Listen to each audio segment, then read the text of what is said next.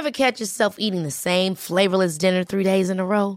Dreaming of something better? Well, HelloFresh is your guilt-free dream come true, baby. It's me, Keke Palmer. Let's wake up those taste buds with hot, juicy pecan-crusted chicken or garlic butter shrimp scampi. Hello Fresh. Stop dreaming of all the delicious possibilities and dig in at HelloFresh.com. Let's get this dinner party started. I'm Sandra, and I'm just the professional your small business was looking for. But you didn't hire me because you didn't use LinkedIn Jobs. LinkedIn has professionals you can't find anywhere else, including those who aren't actively looking for a new job, but might be open to the perfect role, like me. In a given month, over 70% of LinkedIn users don't visit other leading job sites. So if you're not looking on LinkedIn, you'll miss out on great candidates like Sandra. Start hiring professionals like a professional. Post your free job on linkedin.com/achieve today.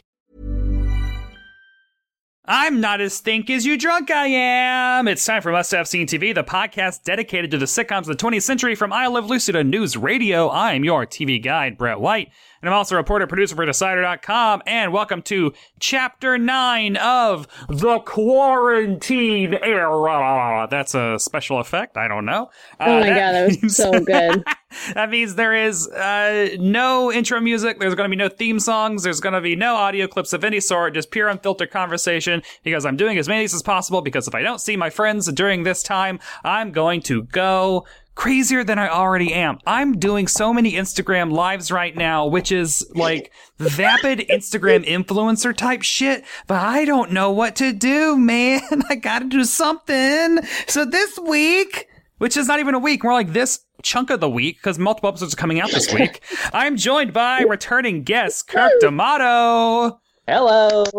And Katie Healy-Wurzburg. I'm clapping for myself. Hurrah. I hope that clapping comes through. Oh, it definitely did. Hello, Kirk. Hello, Brett. Hi. You sound great, Brett, and you don't sound like you're losing it. Like I'm going nuts. Hey, Kirk, what's in that glass? Yeah, what's in that fucking glass, Kirk? Water. Oh, hell Fuck, yeah, man. Kirk. Still got it. Comedy King Kirk D'Amato. Truth in comedy. So we're quarantined in Queens. What was that DeCoster show where like you like wouldn't speak at all? Was it a DeCoster show? Yeah. Voice. And oh yes, I had to put up my voice, and I ended up. I was like, oh, I might just be, the seventh person who doesn't do much. But I was in like the very first scene, and I didn't talk. I ended up everyone. It was like you and Pam, I think, right? I think so, but I can't remember. It would happen. I mean, odds are good it was her. And then everyone in a subsequent scene, it was one silent person. And it's like, it was pretty flawless. Like, it just seemed like, because people who didn't know that I was whatever incapacitated didn't realize that was why. It was just sort of a pattern we were following. Wow, thank you for remembering that. I will try to be somewhat more vocal in this podcast because there's only three of us, and just write everything down and then I'll read it for you. Kirk is in Los Angeles, quarantined out there. To say it. Yes, that's how everyone says it. And that's how they used to say it in really? like the 50s. Oh my god. Yes. And then they had like a conversation, like the town fathers of Los Angeles were like, hey, should we stop pronouncing this Spanish name completely insane?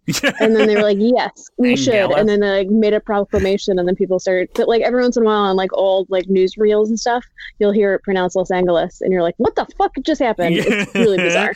And then it's very strange. We're in two of the 5 boroughs. Yeah. It's so strange. I think they actually even pronounce it that way in one of the scenes in Who Framed Roger Rabbit. Oh. I remember like hearing that and being like, oh shit, they did it. Attention to detail. But yeah, so we're scattered across the country, but this week we're all going to be hopping in a DeLorean? I don't know. That's basic. And traveling to December 15th, 1973, Serpico ruled the box office. The Most Beautiful Girl by Charlie Rich topped the charts. And CBS aired the MASH episode Hot Lips and Empty Arms. Katie and Kirk, you must have seen Hot Lips and Empty Arms before today. Have you? I don't know that I have so I did actually really like watching MASH when I was a kid. Like they reran. I was like of the exact age when they were rerunning it a lot. I think on like Comedy Central. Probably, yeah. Maybe not on Comedy Central, but I don't know. I did watch it on reruns. Yeah, maybe like Nick at Night, but somewhere along like on some channels, I was regularly watching reruns. I really liked it a lot at the time. So I don't know if I saw that one because that was the other thing with Nick at Night. You didn't always they would just show like a bunch of random episodes. They didn't show. I don't know if they ever showed things in order.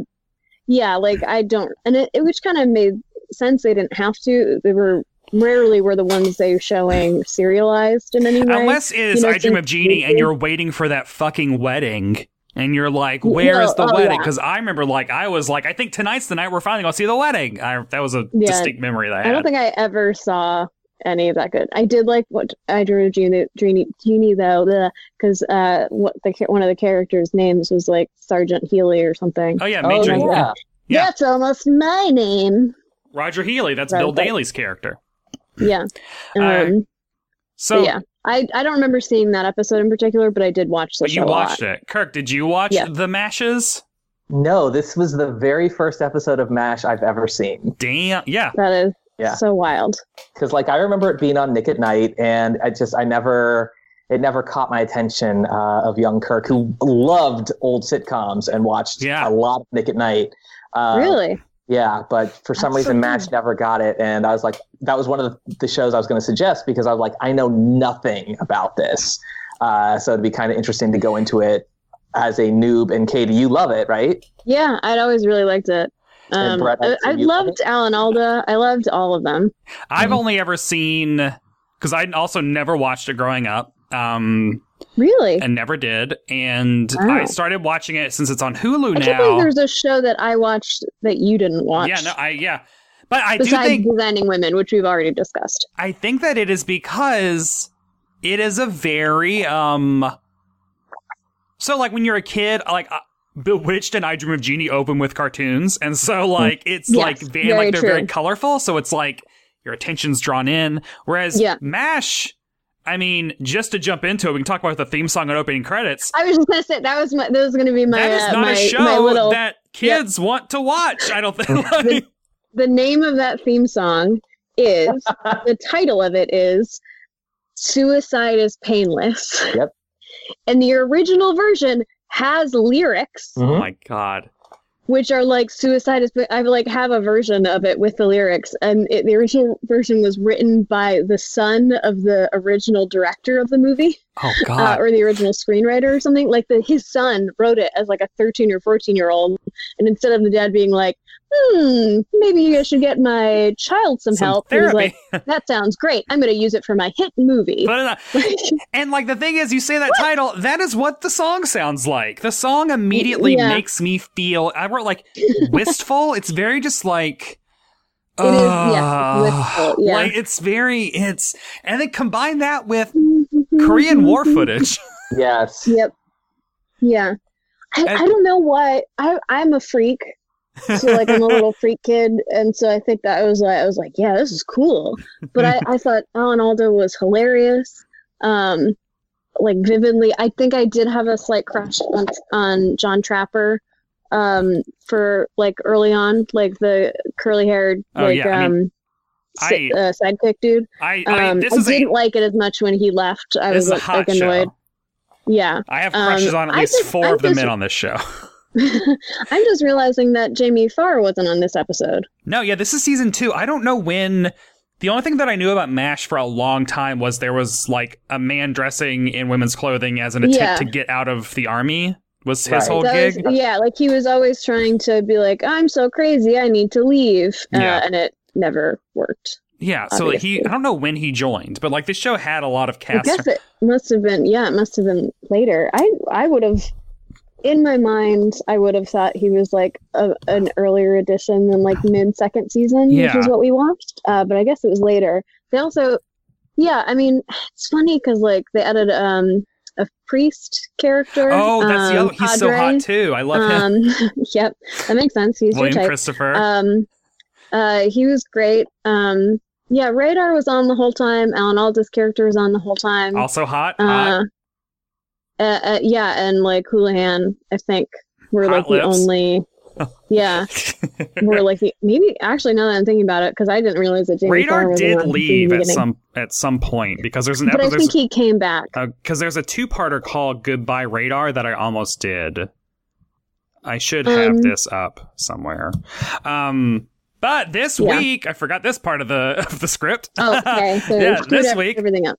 not editing anything. I must have seen TV. I'm talking about the MASH episode Hot Lips and Empty Arms. It's the 14th episode of season 2 and was written by Emmy nominated for this episode Linda Bloodworth and Mary Kay Place. Wild. And directed by Jackie Cooper. That's Linda Bloodworth prior to Linda Bloodworth Thomas. No Thomas in there. Boom. Boom. Directed by Jackie Cooper. Wow. And here's how Yeah, I Hulu noticed describes that. the episode. The what? No, I noticed Jackie Cooper directed it. Jackie Cooper, best known as Uncle Fester from The Addams Family. Wait, is that really him? Oh. I mean, unless it's another Jackie Cooper, but that's the famous... Or is he Jackie Coogan? Oh no! Okay, edit that out. No, Yeah, no, you have it's to edit in. it out. It might be Jackie Coogan. Yes, it is Jackie Coogan. Well, shut my mouth. Well, still valid. But hey, any reference to Uncle Fester, I am here for. I was super excited because I thought Uncle Fester directed it. It's not I mean, that far would've been- fetched. Would have Although, been hilarious. well, he did die in 1984, so he's very much alive. Here's how Hulu describes this episode. Hot Lips gets depressed and requests a transfer, causing turmoil in the camp.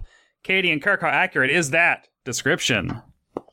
Yeah, I mean, I think that's pretty accurate. I think structurally, and I think this is something that we've talked about on this, like when I've been on the show before, is like, it's just really interesting seeing how older sitcoms structured plots. Yeah. You know what I mean? Like there was an A plot. And there's nothing And then else. kind of a little bit of a B plot. With the A porn? little bit. Yeah. Yeah, and like wanting to order more porn videos from Cuba. But that's kind of it.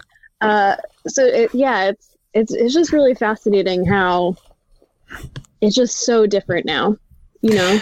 So Like this, it's rare to have less than you have two. yeah, and then at least two, very maybe often a you'll have third, three, honestly. You know? Yeah. It was written by Linda Bloodworth, who goes on to create Designing Women, and Mary Kay Place, who is more known as an actor. She won an Emmy for her roles on Mary Hartman.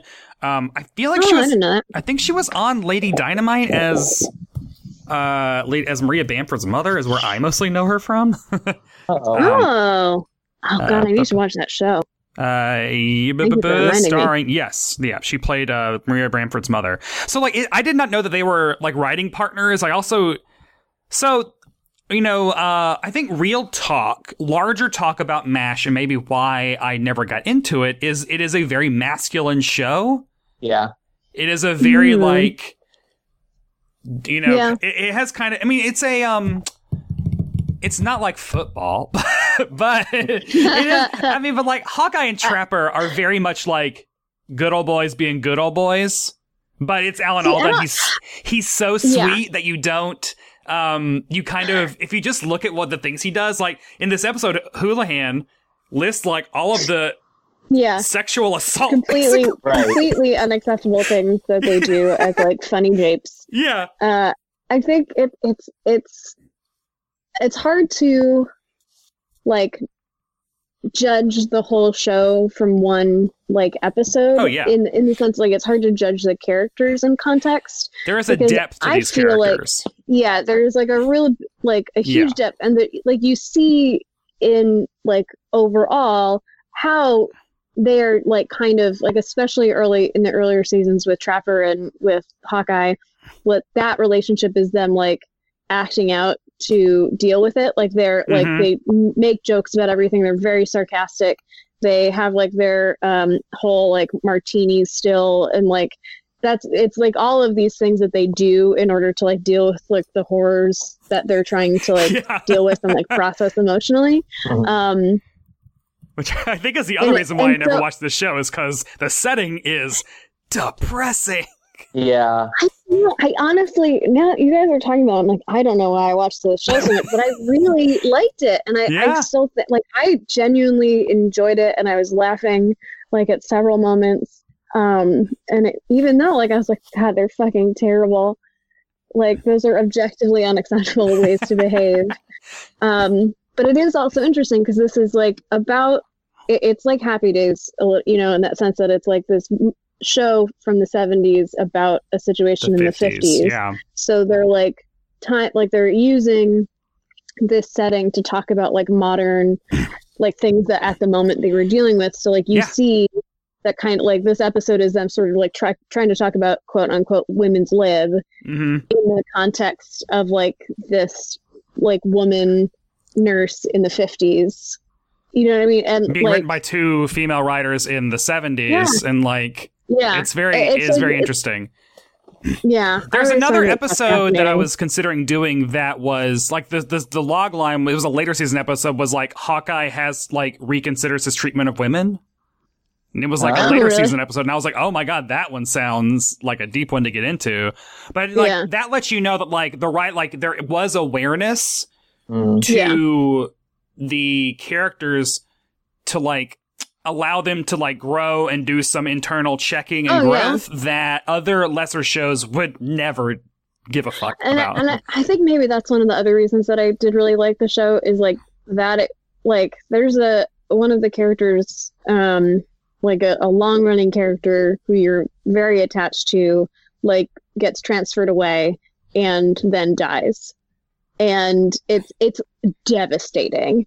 Like, I remember watching this episode of a sitcom from the 70s in, like, the late 90s whenever I watched it. I'm just being horrified and so sad and, like, definitely crying in front of, like, the TV in the basement. Like, when I was secretly watching TV when I wasn't supposed to be. And so, like, it very often did those things. Like, yeah, I don't know. It also went on for such a long time. Like, I think it ran for like seasons. Yeah, 11 or 12 seasons. 11 seasons, 256 episodes. Oh my God. So they did, like, those characters changed even as, like, you know, new characters joined. I think those characters also grew and changed. I did wish a little bit that we'd done a later one, because as much as Frank Skinner is just like an amazing villain, the guy who replaced him, and I'm blanking on his name, but that actor who he recently passed away. Oh, David Ogden Stiers is. Yes, I love him. I love David Ogden Stiers. Gay hero, very handsome. That's just the best. In one of the best episodes of Star Trek ever, a classic with Majel Barrett. But yeah, anyway, I really like it still. The episode opens with Radar doing his like mail rounds and like doing gags and stuff. Kirk, what did you like about Radar? Did you like Radar O'Reilly as a character? Yes, he was my favorite character of the ones that I introduced in this. You know, in one episode, I'm like, okay, get me a flash image of each character. I liked Radar the most because two things I had noticed about him. One, he sounded a lot like Les Nessman from WKRP. Okay, yeah. Who I think was the voice, or the guy who voiced Piglet. He has like such a soft voice. Oh, no, yeah. That was John Fiedler, who was on Bob Newhart's show. Yeah. Yes, that guy, like, he had a character like that, and I thought that's like a nice change from like these cool, smarmy guys who are just going to be blah, blah, blah, blah.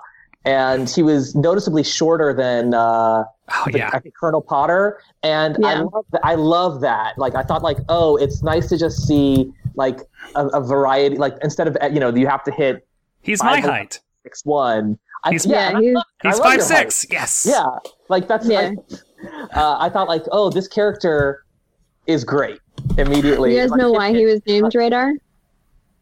Because of his eye? No, I don't know. Do you know why, Brett? No, I don't think I.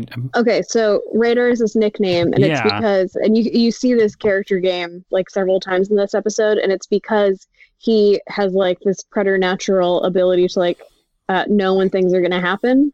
So like almost always he'll be like, helicopter's coming, and like no one sees anything, and then like 2 minutes later they have an alarm that the helicopters are coming. So he like kind of so like when he's like saying the same things as Colonel Potter is saying, and like he's already done the stuff, and he like comes with the like the transfer papers, and it's like it's not just because he's like a really great assistant. It's that was his like character game.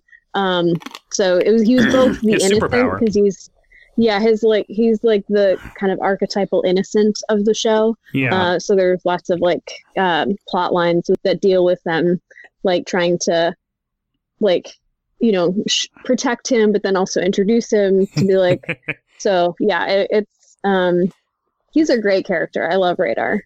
He's handing out. They talk about. All right. I was gonna say no, go ahead. All right, he's handing out all the mail. He hands Larry Linville, who plays Frank Burns. I'm like looking at the MASH character page on Wikipedia as like everything straight. He hands him mail, and like, isn't the Hawkeye makes a joke of like, oh, is your neighborhood finally basically desegregated? Right. What was that? What was the word they used? Open or? Yeah, no, I noticed that too. Restricted. Is it still restricted? And he's like, of course not. Catholics live across the street. Like, yeah. Wow, there's like, one okay, Catholic so this guy like sucks. Yeah. Yeah. Oh yeah. He is the ultimate like kind of archetypal villain. Like he's cowardly and smarmy. Also and thirsty like, as shitty. Fuck. Yeah. All yeah. he wants is everything. just like he is just all up in Hot Lips. He and Houlihan are like fucking the whole time. Yeah. During like until he leaves.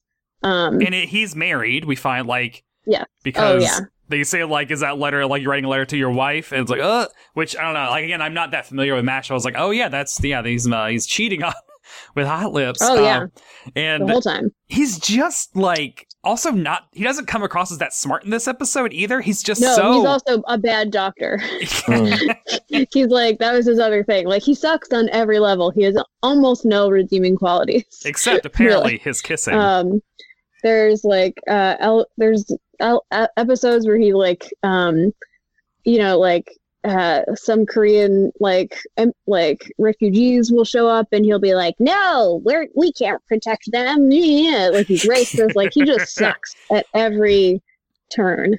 And I'm genuinely trying to remember a moment in which he is not like just awful, the worst. But I can't think of any. We get a moment when Radar goes in to hand McLean Stevenson, who I know mostly from Match Game, Henry Blake. He took over the Richard Dawson seat when Richard Dawson went to go to Family Feud. So McLean Stevenson was that on Richard. So that's how I know him. He goes in to deliver a delivery from the Tabasco Film Company in Havana, Cuba. To the Colonel. Oh, sorry. I've got sirens. Can you guys hear that? Oh, yeah. Hey, welcome to Manhattan. Yeah. I don't have any of those out here. Although, actually, an EMT... I actually have very few. Oh, shit. I'm sorry. There's always like an ambulance or something just parked in the TD Bank parking lot or outside my window. What's your ambulance situation like in LA, Kirk? You know, every now and then you hear them. I live on an off street that's near like Beverly Boulevard.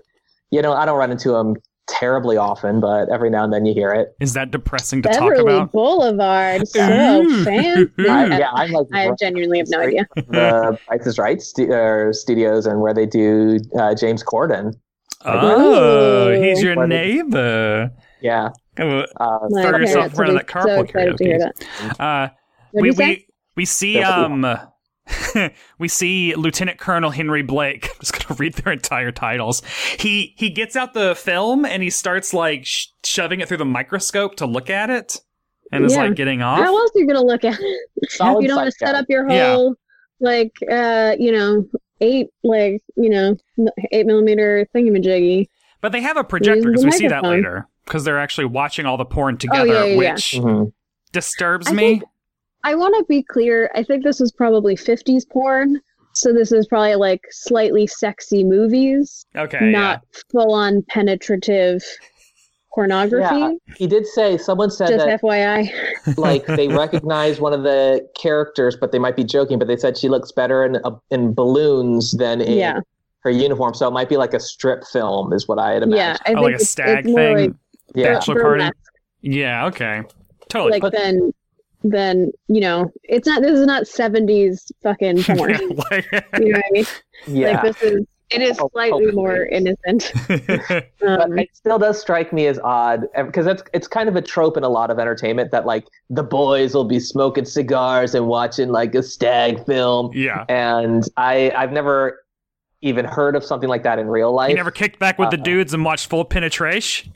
No, never. Oh, Jesus Christ. Oh, Jesus. But, like, I will say, so like, this is time at awful. all for me. In college, me and my friends, Jesus. me and my Jesus. friends would watch pornography, ironically. No, you weren't. As well, You I were mean, just that's how we watching all. porn Well, with not your like friends. we weren't like. Well, it was like that one time we all went over to Dave Bloodband's house and watched adult movies on his mom's cable after practice one day. This was like 13 years ago. Sort of movies. So I'm going to guess this was Iron Ruckus, a team that was almost all men. Yeah, I think, yeah. Yeah. I can't remember. Yeah. I think it was like us and Fat Penguin all went over there, which is another improv team.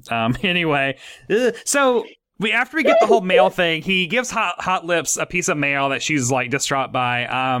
We find out why in a hot And sack. she seems really upset that there's only one, which is Yeah. like a weird like thing because that doesn't come up later. Yeah. So I mean, it was a funny joke, but yeah, it was weird. all of the operating room scenes, first of all, are shot through like a full-on Barbara Walters Drag Race Season 1 heavy filter. Mm-hmm. Like everything gets very Well, actually, fuzzy. I noticed that some of her close-ups were also filtered like that. Demands. So, which was kind of surprising to me because it's not like, because generally that happens, especially at that time, was like something that they would like older actresses would insist on. Yeah. Because then you wouldn't see like they would literally put Vaseline on Yeah, the lens. the wrinkles. And, like the... So, yeah, because then it's soft light. But yeah, I think the bigger thing about the operation scenes is like there's no laugh track. Yeah, I for noted them. like that was very... So yeah, Kirk, you brought up like...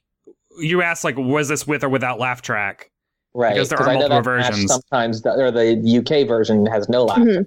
What did apparently. you think? What did we all think of the laugh track in general?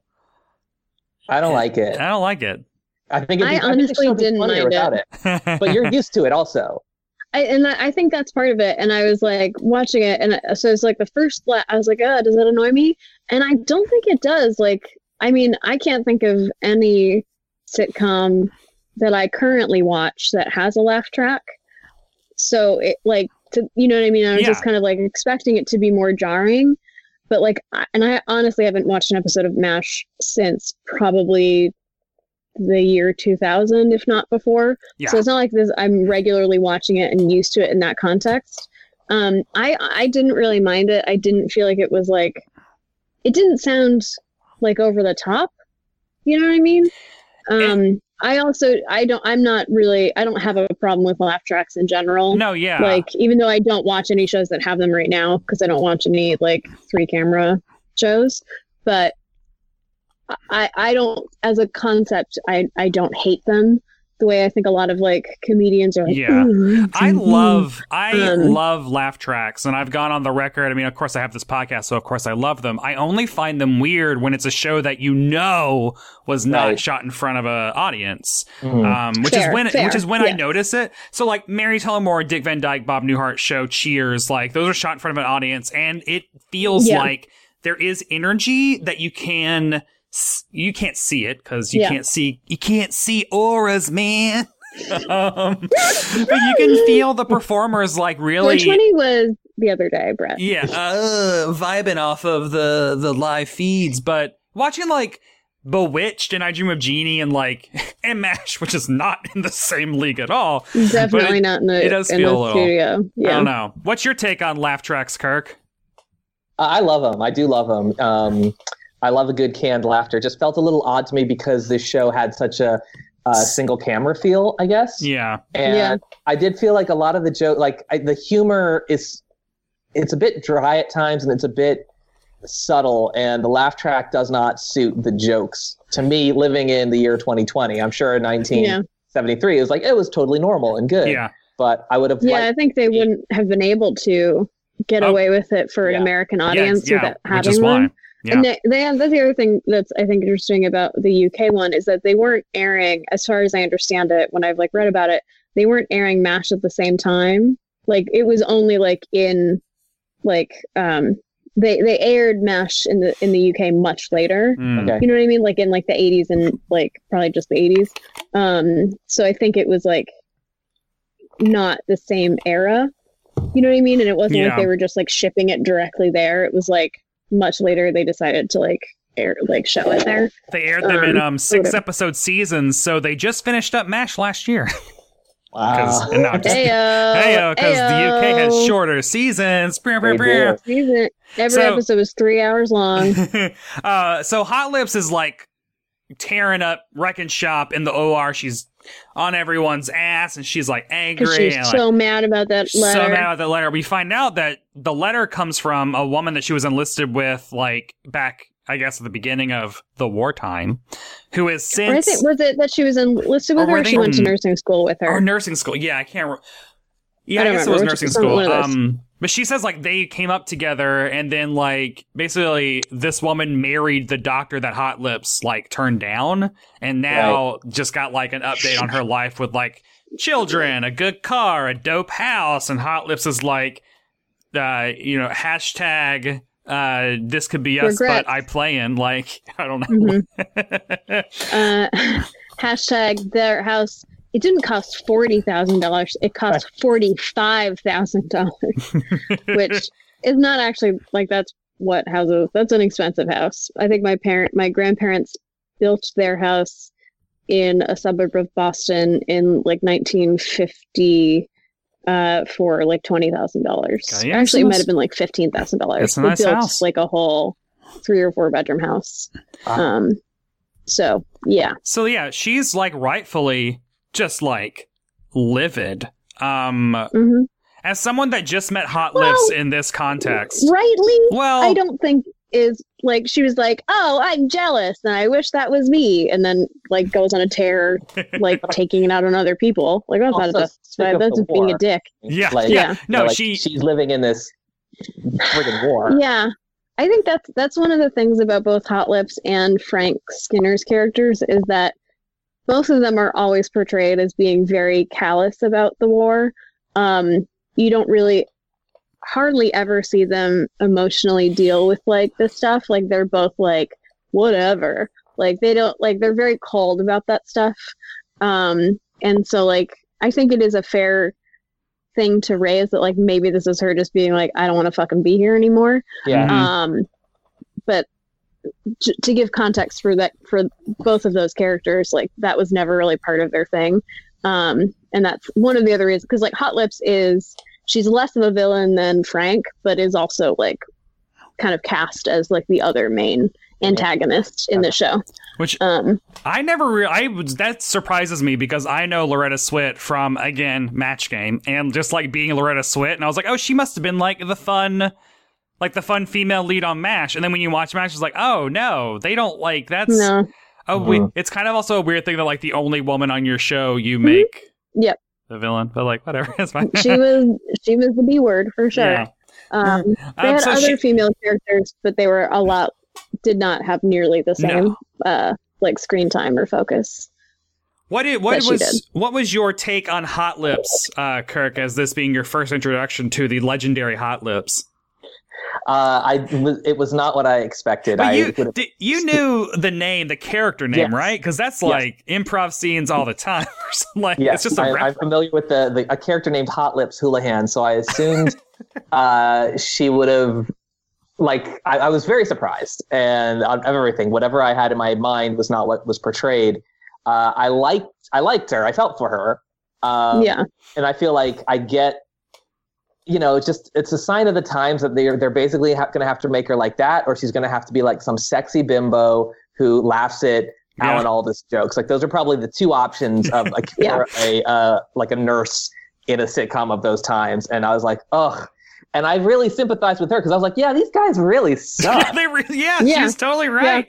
Yeah. She's not wrong. She's not wrong. Even the guy that she is hooking up with, when she like reads the riot act of like, here's why I want to transfer. I hate all of these people. And then his way of comforting her is he says, hey, only the people that don't know you don't give you respect. Or like, only the people that know you don't give you respect. And it's like, oh my, that's not comforting. It was like a joke, but it was also like, he sucks. He's bad at it. So she dumps and his I think ass. that is. She doesn't. They're still Well, fucked. she dumps his ass for the next 15 minutes, I guess. Yeah, for like 15 minutes.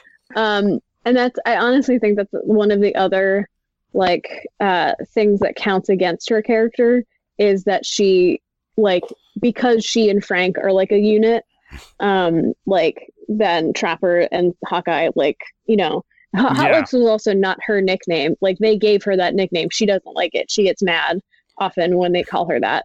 Which I think is another reason, like, why the cultural connotations of her are very different. You know what I mean? Wow, yeah. Like, you hear Hot Lips Houlihan, you're like, oh, she's probably like a Jessica Rabbit kind of character. Yeah. You know what I mean? Yeah, and she's not that at all. She's like almost an archetypal, like, humorless, like, women's liber. You know, which is maybe like a slightly early concept for when this was written, but it's definitely that kind of like shrill, unfunny, not interested in like doing carousing stuff. No carousing. And I do think that like minimizes a bit when Frank Skinner's character leaves and David Ogden Stier's character replaces him. Because Cogsworth, because he's like, it's a very different vibe, and they don't obviously fuck. No. Those two characters don't. Oh, I don't know. I would have assumed they would. And I think that character very vaguely. He's a very like proper like like rich, like very upper class rich doctor kind of type. He's a little bit older than the rest of them, like in the context of the show. I don't think in reality he was actually that much older, but he's definitely a bit reserved. And I know I'm vaguely remembering this, but when his character joins, I believe like Houlihan is like, ooh, like the new, and he's like rich. I can't wait. He's gonna be my new guy. And I think because he's also like a bachelor, she's like, great. And then he's just like, ew.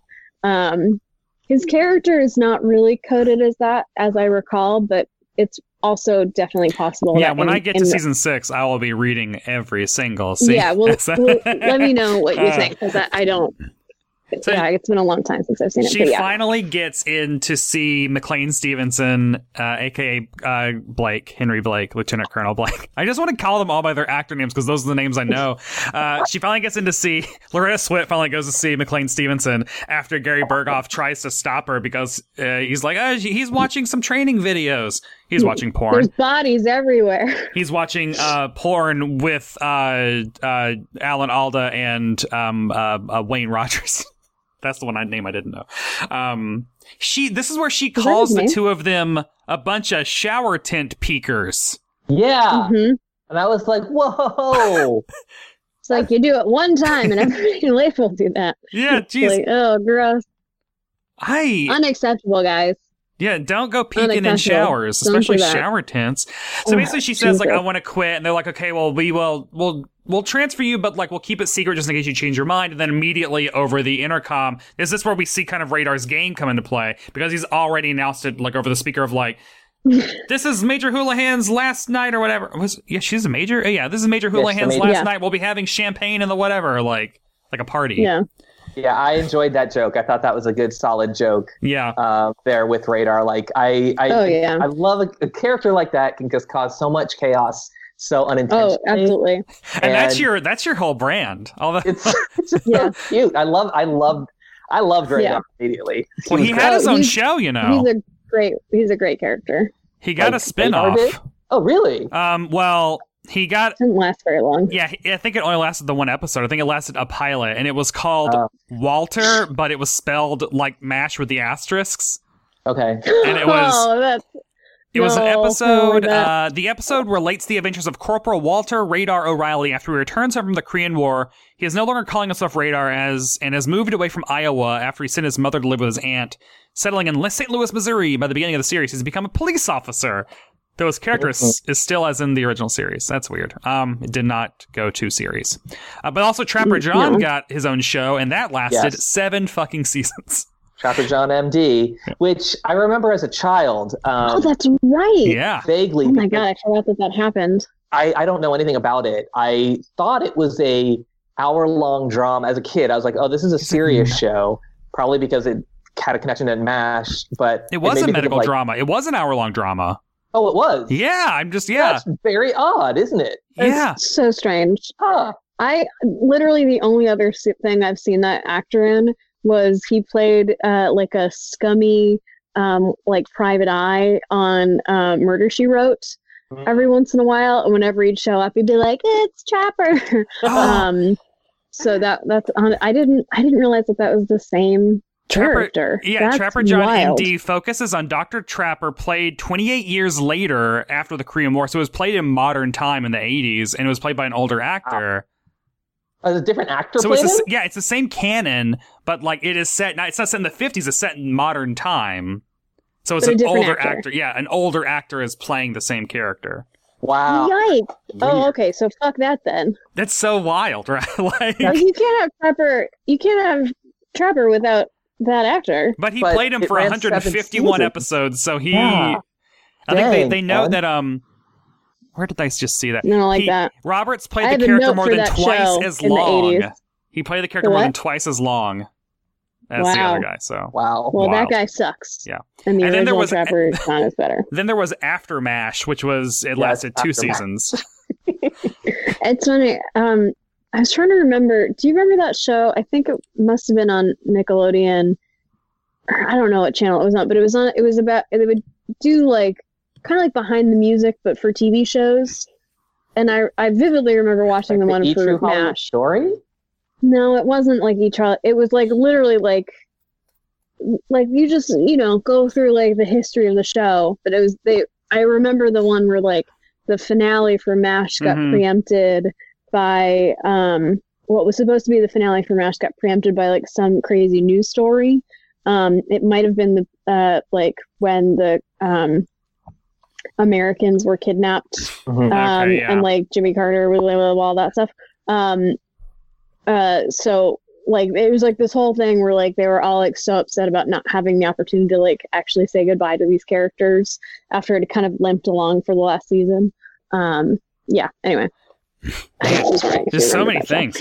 So basically, after this, they basically Alan Alda and Trapper. Hawkeye and Trapper come.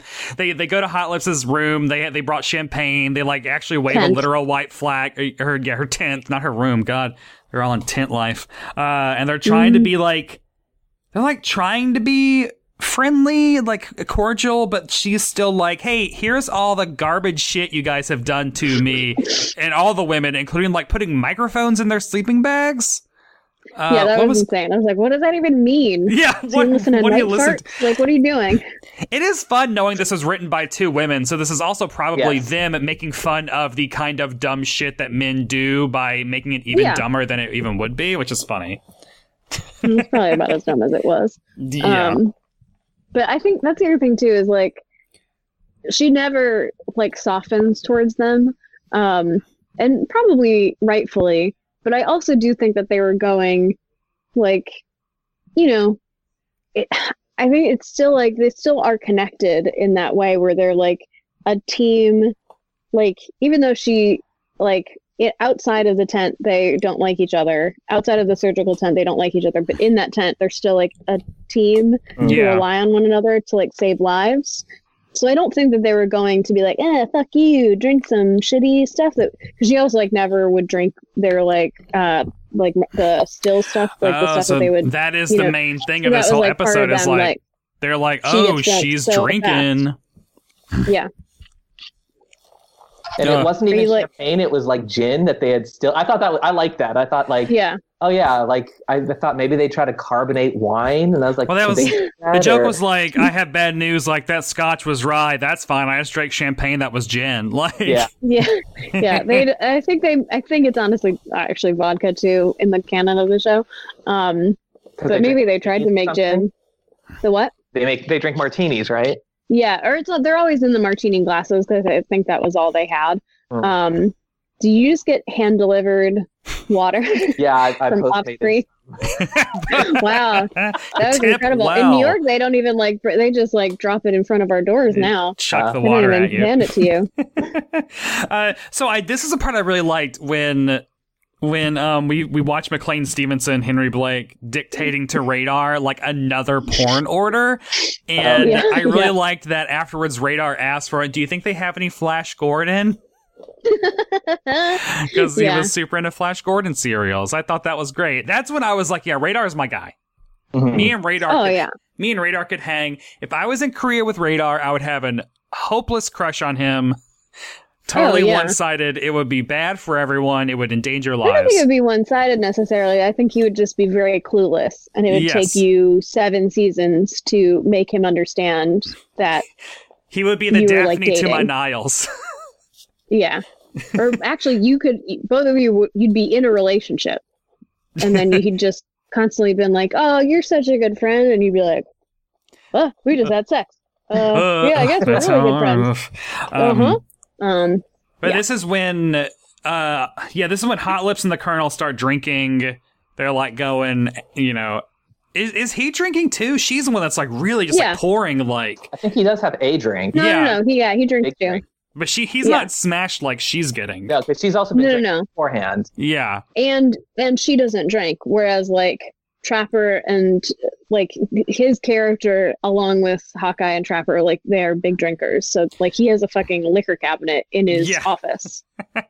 You weren't supposed to do that in the Army, you guys. Oh, especially they weren't supposed to be drinking at all. Yeah.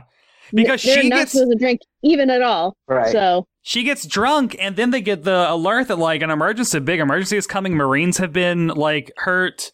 Some Marines have been hurt. I said that really stupidly. War is scary. Woo. I've been hurt. Oh no. Kirk, how good would you be into Army? Terrible. Terrible. Like especially in this time, watching this like here now. These are my awards, mother, from Army. Sorry. That is the vibe. But like they're doing medical work. Oh, it was so like I don't know. It kind of caught my heart in my chest to watch. Like my dad was actually a was a medic in Vietnam. So, oh, really? Yeah. So there is some connection there for it. I would not want to be in the Army. It seems like a difficult, miserable experience, especially back then. Like I'm not cut out for any of that. Jesus Christ. I'm barely cut out for what we are literally doing right now, which is not leaving our apartments. And that is driving me crazy. And so I can't imagine if it was like this, except the whole thing is you can't go home and there's bombs and guns. Mm-hmm. And then also unchecked testosterone, which makes me uncomfortable. My like kind of godfather he worked on a submarine in the Navy, and he was a chef on and he talked about life on the submarines, which is a bit similar to this, except they would give them the best food because living on a submarine sucked a lot because you're just down there for months at a time, and so they would get like super high quality food to make up for it. And I was thinking, oh, this must be what that was like. This is a palace compared to a submarine. Plus, I'm like not dealing with 16 other people all the time, or however many. Yeah. Did they have to hot bunk on the submarine he was on? I don't know. I don't know if it was. I would probably expect yes. That's like literally I read about that and I was like, oh, that's my nightmare. Yeah. Like you don't even like you have so little personal space or privacy that you don't even have your own bed. Oh my god. So hot bunking means like head to toe or there's no, that would be worse. So basically they have enough beds only for each person gets a bed for 8 hours. Oh. So it's based on shifts. So, like, you have a bunk for 8 hours, and once that 8 hours ends, you're off. You have to be out of the bunk because someone else sleeps. So it's like 3 shifts. So it's like 3 8-hour shifts for when you sleep, connected to like when you're on duty. And just like, no, thank you. Bed. Yeah, I don't want to fucking sleep in someone else's fart sheets. Oh. Like, Oh, Jesus. It was called humbugging because the bed would still be hot from the last person who was sleeping in it. So that would be worse than what we're doing now. Yeah, we're fine. Right? Yeah. So basically, in order to get her sobered up in time for the Marines that are coming, they grab her, they take her to a shower, and Alan Alda and Trapper, Hawkeye and Trapper, basically they shower her. And honestly, it's wild that at this point I was like, oh, kudos for not taking off her clothes. Yeah, and I think that's the other moment in like because you see like the colonel just like, take care of this drunk lady, you know, like, and in a context aside from like the time when this was made, like you could see that devolving into a horrible situation so easily, which I think is one of the reasons from our modern perspective we're watching it like, what? Oh my god! Okay, and then it's like, okay, like, no, she's in the shower. She's still wearing her clothes. They're literally just trying to get her sobered up. We are fine. It's all good. They are actually good people. Yeah, even though they're also jerks. Well, yeah, I mean, how much of it is gross, also, well, you know, a lot of it could also just be like the macho posturing of like, we have to like do this as a coping mechanism, and like how much sexual assault are we actually doing? God. So it's sorry, interesting. This is like, a good show. What you say. It is a good show. So I want to go back to one thing that you mentioned a few minutes ago, which was like the unchecked testosterone. Yeah. And it's, I think, really interesting. MASH was a very interesting show for a lot of reasons, but one of the reasons, I think, especially the way Alan Alda played that character, was that it was not a particularly swaggery, like, testosterone, that's why, like, you know, he's male, great. masculine. Like, his whole thing was like, his character wasn't like that. And like, even though his defense mechanism was like, he's a Han Solo kind of type. He'd be like Han Solo's big brother. I think that's definitely that, like, his defense mechanism is like sarcasm and like humor and making jokes, and like, but you do genuinely see his character like deal with like emotionally devastating things. Really good. And like, and I think that's like, as much as, I don't know, I think Alan Alda didn't love being like a famous actor in a lot of ways, but like, he was fucking magic in that role. Oh god. And like, I think is a huge percentage of the reason that the show lasted as long as it did, and why it was as huge of a hit as it was, because that character was like insane. Just like, to see that character on TV was very different, you know, in the way he played him, and the way like the humanity he brought to a character that in a lesser actor would just be a slime ball, you know? Yeah. Because you do like him a lot. I like him. Yeah. I don't like Trapper is a little bit. Yeah. Oh, those eyes. Ooh, lordy. I don't know why I had such a crush on that actor, but I did on Trapper. So Hawkeye. Gary Berghoff is number 1 hottie. Alan Alda is number 2 hottie. Really? No. William Christopher is number 2 hottie. Alan Alda be 3. Who's William Christopher? Father Mulcahy, who's not in this episode yet. Padre. Later. I also think Larry Linville is handsome. The lipless wonder. Hi, Brett. Yeah, we're fine. We're having a good time. Hi, Brett. That's me. This is the part where basically like, how does Hot Lips like bring this up when she's drunkenly talking to the two of them, where she says like, he's not good at a lot of things, but Frank Burns is a lipless wonder. Like, that's how she describes him kissing. So it's like, hey, that's his one. I think that might be maybe not kissing. Oh. Whoa. Maybe that's what she means. That's a very risque joke. That's the thing. There were several like risque jokes like throughout that I was kind of surprised watching it now, because when I watched it before I was a child. I think I maybe picked up on more of those this time. I'm gonna honestly probably start watching MASH again. Now that this has like pushed me to, and they're on Hulu. P.S. This is not off topic, and I shouldn't even say this because this is like a current sitcom. Watch the first few episodes of Barry. Boy, that show is so good. I need to watch it.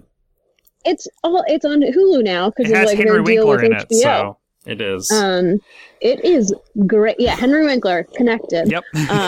Happy Days, show about the 50s, made in the 70s. See, boom. It's great, guys. It's great. I need to get into it. Yeah. So yeah, she thanks Hawkeye for, giving her a B1 shot. They do OR stuff, everything. Basically, the episode ends.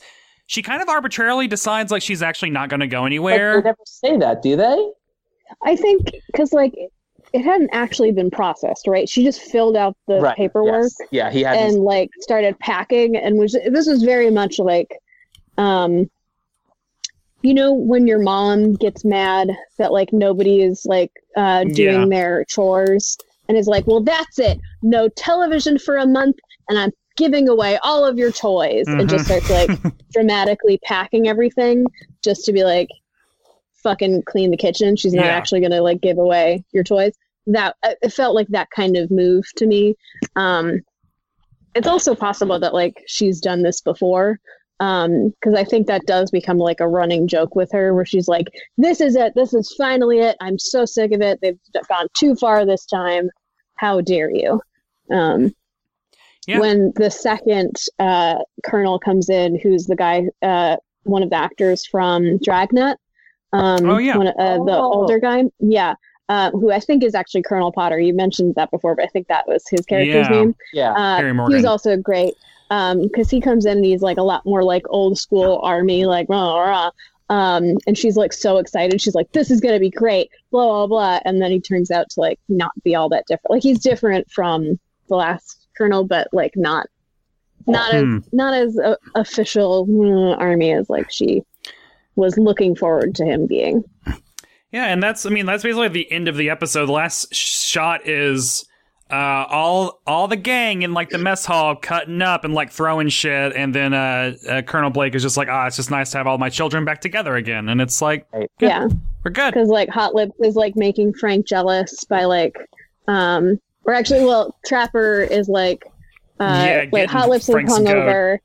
And and they're all goading Frank by talking about the special night they had. Yeah. And Hot Lips is not denying it either. She's yeah, just to make Frank go crazy, because he's also very jealous for being a shithead who's still married and cheating on his wife. Yeah, God, he's awful. The other thing I like too, and I don't think I'd ever picked up on this, is when she's listing all of the generals, she's I know lots of generals. And so she's just listing the people that she's fucked.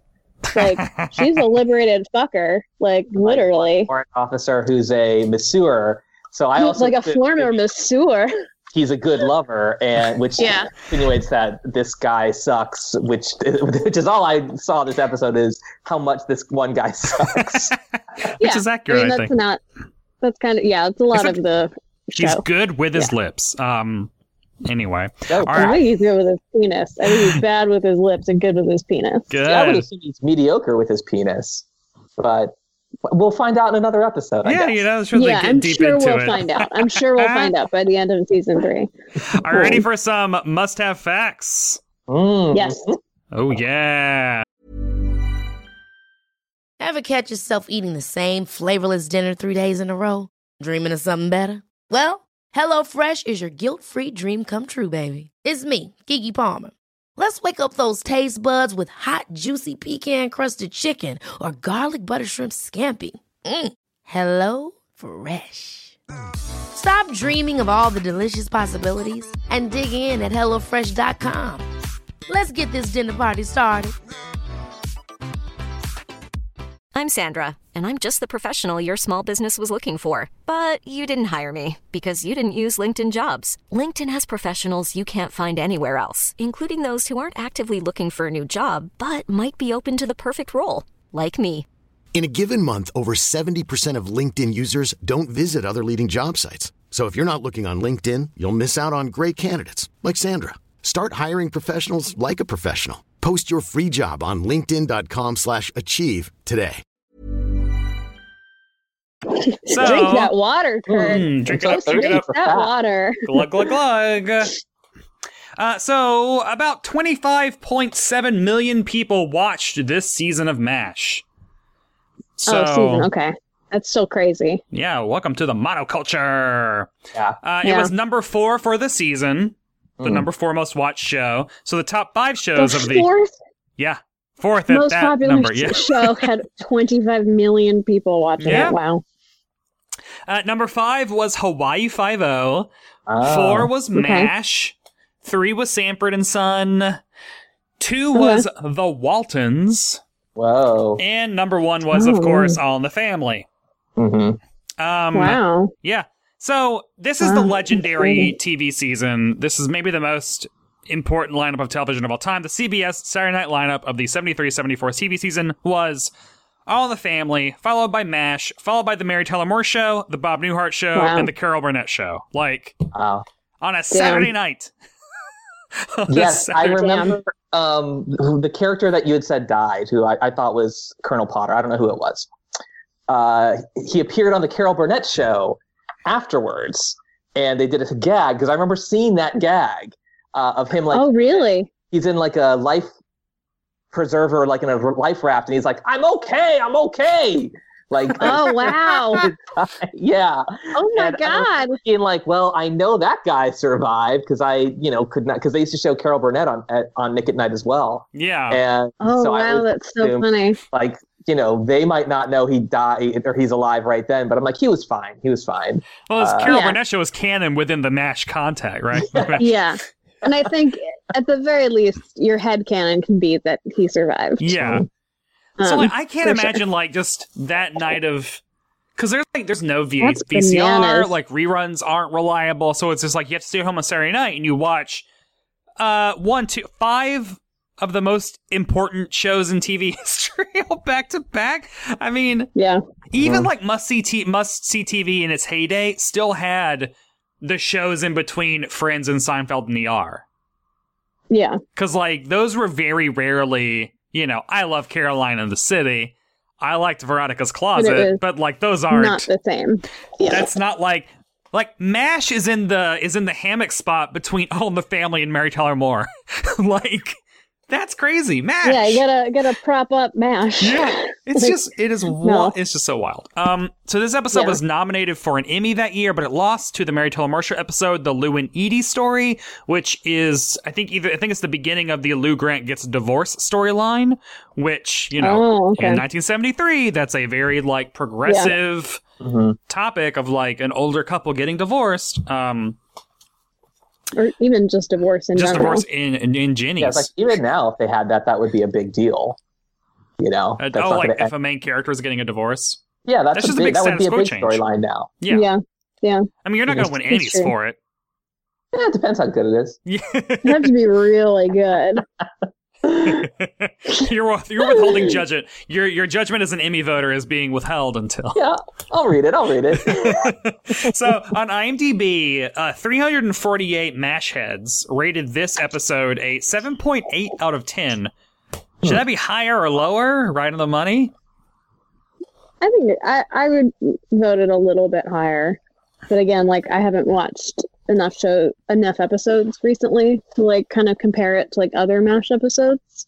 Yeah. But I liked it. I would give it at least an 8. Yeah. Um, What about you, Kirk? I can MASH noob. honestly say this is the best episode of MASH I've ever seen. However, worst episode of MASH I've ever seen. Oh, double-edged sword. So I have to give it. that's what happens when it's only Fine. one. I have to give it 2 thumbs up. Oh, wait. How does that? What Not number 2 is thumbs that? sideways. It's on a scale of 1 to 3.75. It's like 1.2 knuckles. Yeah. Wait, a thumb only has 2 knuckles. I liked it. It made me want to learn more about the characters, and I thought this was a good one to focus on. I get a good idea of everyone else, seeing how they react to her, as opposed to an episode that might be specific to Hawkeye. Yeah. I get a good feel for their characters, watching them react. So I did enjoy it. I think an 8's a pretty good vote there. Yeah, I would say, like, this is just my old school, like, because in Tennessee, well, first of all, Tennessee's grading system was, I've learned, different than apparently everyone else. So anything below, like, an 83 was a C, or like an 82 was a C. So when I see 7.8, I'm like, that's a 78. That's a C. This episode's not a C. This episode's at least a B. 78. A 78 would be a C even for normal people. But like, this is like a low C. Like, A was 93 to 100, and then anything below 70 was failing. Damn. So, yeah, it was like a 7-point scale as opposed to a 10. Oh, wow. My college had a very weird grading scale. It was a 98-point scale. Wow. So instead of going to 100, I went to just 98. But then also, A's were not all of the 90s either. They were like, I think 91 or 92 to 98. Actually, it might have even just been 93 to 98. So weirdly, there's definitely a class where I got a 90 or a 91, and that was a B+, and I was livid. I was like, unacceptable. If it's 70 to 80 is C, or 70 to 79 is C, 80 to 89 is B, 90 to 100 is an A. And we were not that way. We were like 70 to 77, 77 to 84, 84 to 93, 93 to 100. Like, yeah, that's so weird. Yeah. I don't know. That's and that's how all of Tennessee was. I don't know why. So then when I see a 7.8, I'm like, no, this is at least like an 8 or an 8.2 or something. Like, it's got to get up there. Okay. Who had the must-see performance in this episode? I mean, probably Houlihan. Yeah. Loretta Swit, you said her name? Yeah, Loretta Swit, yeah. Yeah, I think she was really great. I think she did a decent drunk performance, which are like harder to do than you'd think. I think for the time it was like a definitely like pretty good one. Yeah. I also just really enjoyed getting to watch Alan Alda be Hawkeye again because it had been so long. Very comforting. So I had that like nostalgia for it because he's honestly just the fucking best. Yeah. He's so great. I'm a huge fan of his. That's the other thing I was going to ask, real quick aside. Have either of you seen the MASH movie? No, but I want to. I haven't either. Yeah, I haven't either, and that's always been something that Zoom party. Talk about it. We should do that. Yeah, we should. That would be fun. What else do I have to do? It'd be great. Kirk, who is your must see performance? I mean, it has to go to Houlihan. She's the character of this one, and she gets a good deal of screen time. So yeah, I'm glad they gave her a nice episode like this. Yeah, I guess one last little note on that one too is just that it's also very satisfying to see a woman character get to do the funny parts. Because very often, less so for Hot Lips, but still it was part of her character to be like the having no fun. She still got laughs, but it was like never doing like silly stuff. Yeah. So she got to do really silly stuff. She got to do silly stuff. She got to have like funny, silly lines and not just like kind of the more straight character lines.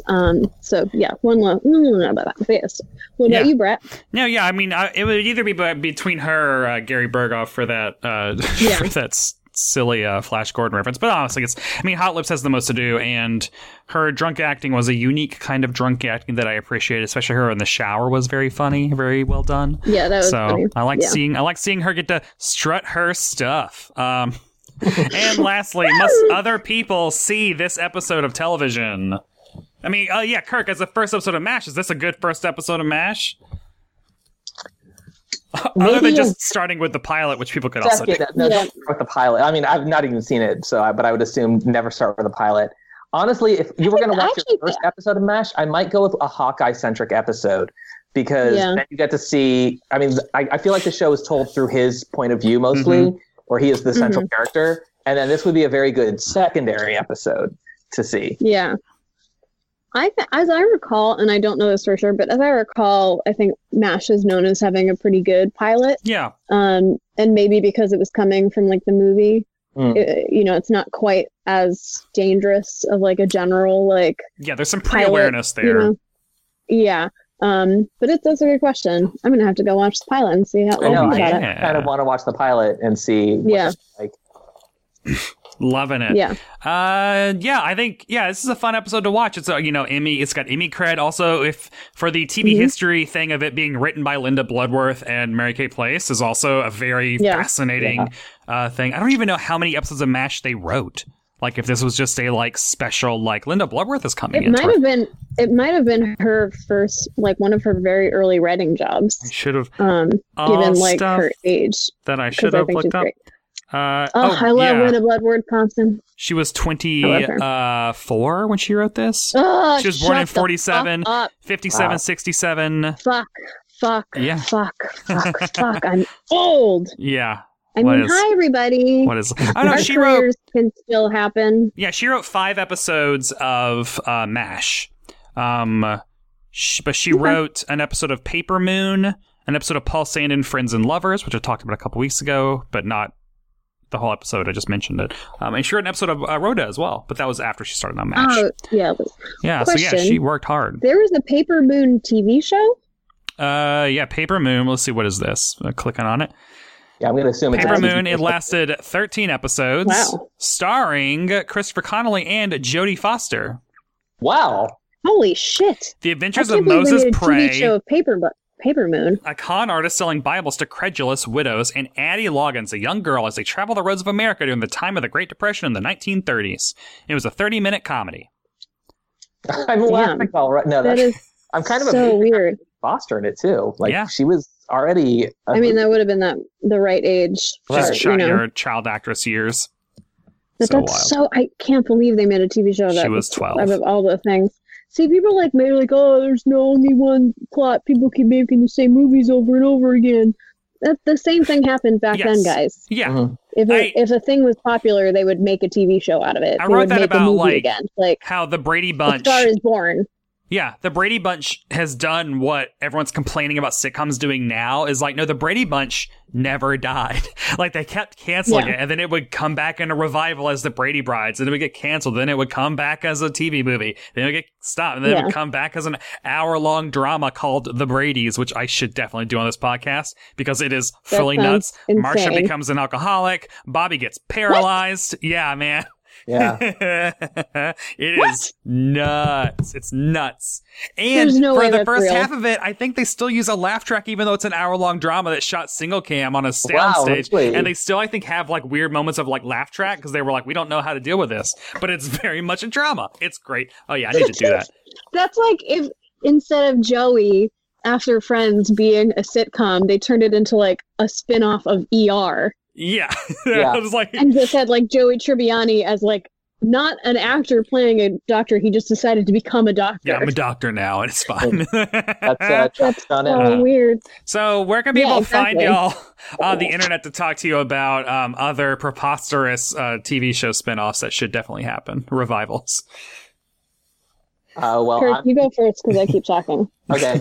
I am. You can find me on Twitter. I am Kirk Says SAYS. And yeah, I'll talk about TV with you. I like some TV, and if I haven't seen it, then I'll check it out. Hurrah! Nice. You can tweet me at KHealyWoo,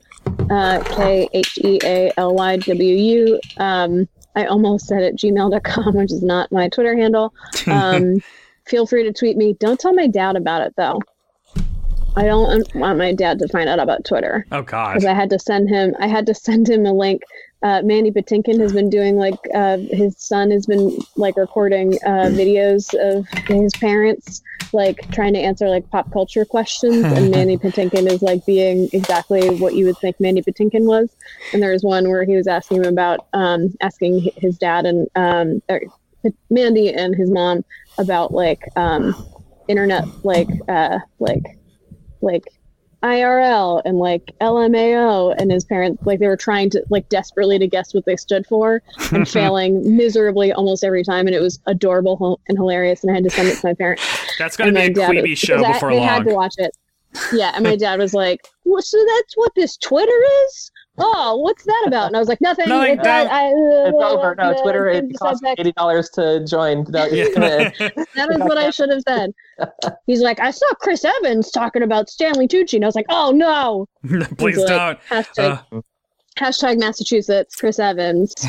Almost as big a deal as John Krasinski with his Good News Network. Oh God. Oh boy. Anyway, well, that does it for this episode of Must Have Seen TV. Thanks again to my guests Katie Healy-Wurzburg and Kirk D'Amato for dropping by talking about MASH with me. Next time on the show, I don't know what I'm going to be discussing because I haven't figured it out yet because I'm recording this a little bit in the future. So, hey, you know what? No editing. So you'll just have to figure it out when the episode drops. Until then, I want to hear from all of y'all. Follow Must Have Seen TV on Twitter and Instagram. Let's talk about sitcoms. And please rate and review the show in Apple Podcasts. That's always helpful. Follow me on Twitter and Instagram at @BrettWhite. Read the words that are right at Decider.com. Thanks to Acast for hosting this Mamma Jamma. Thanks to y'all for listening, and I'll see you next time on Must Have Seen TV.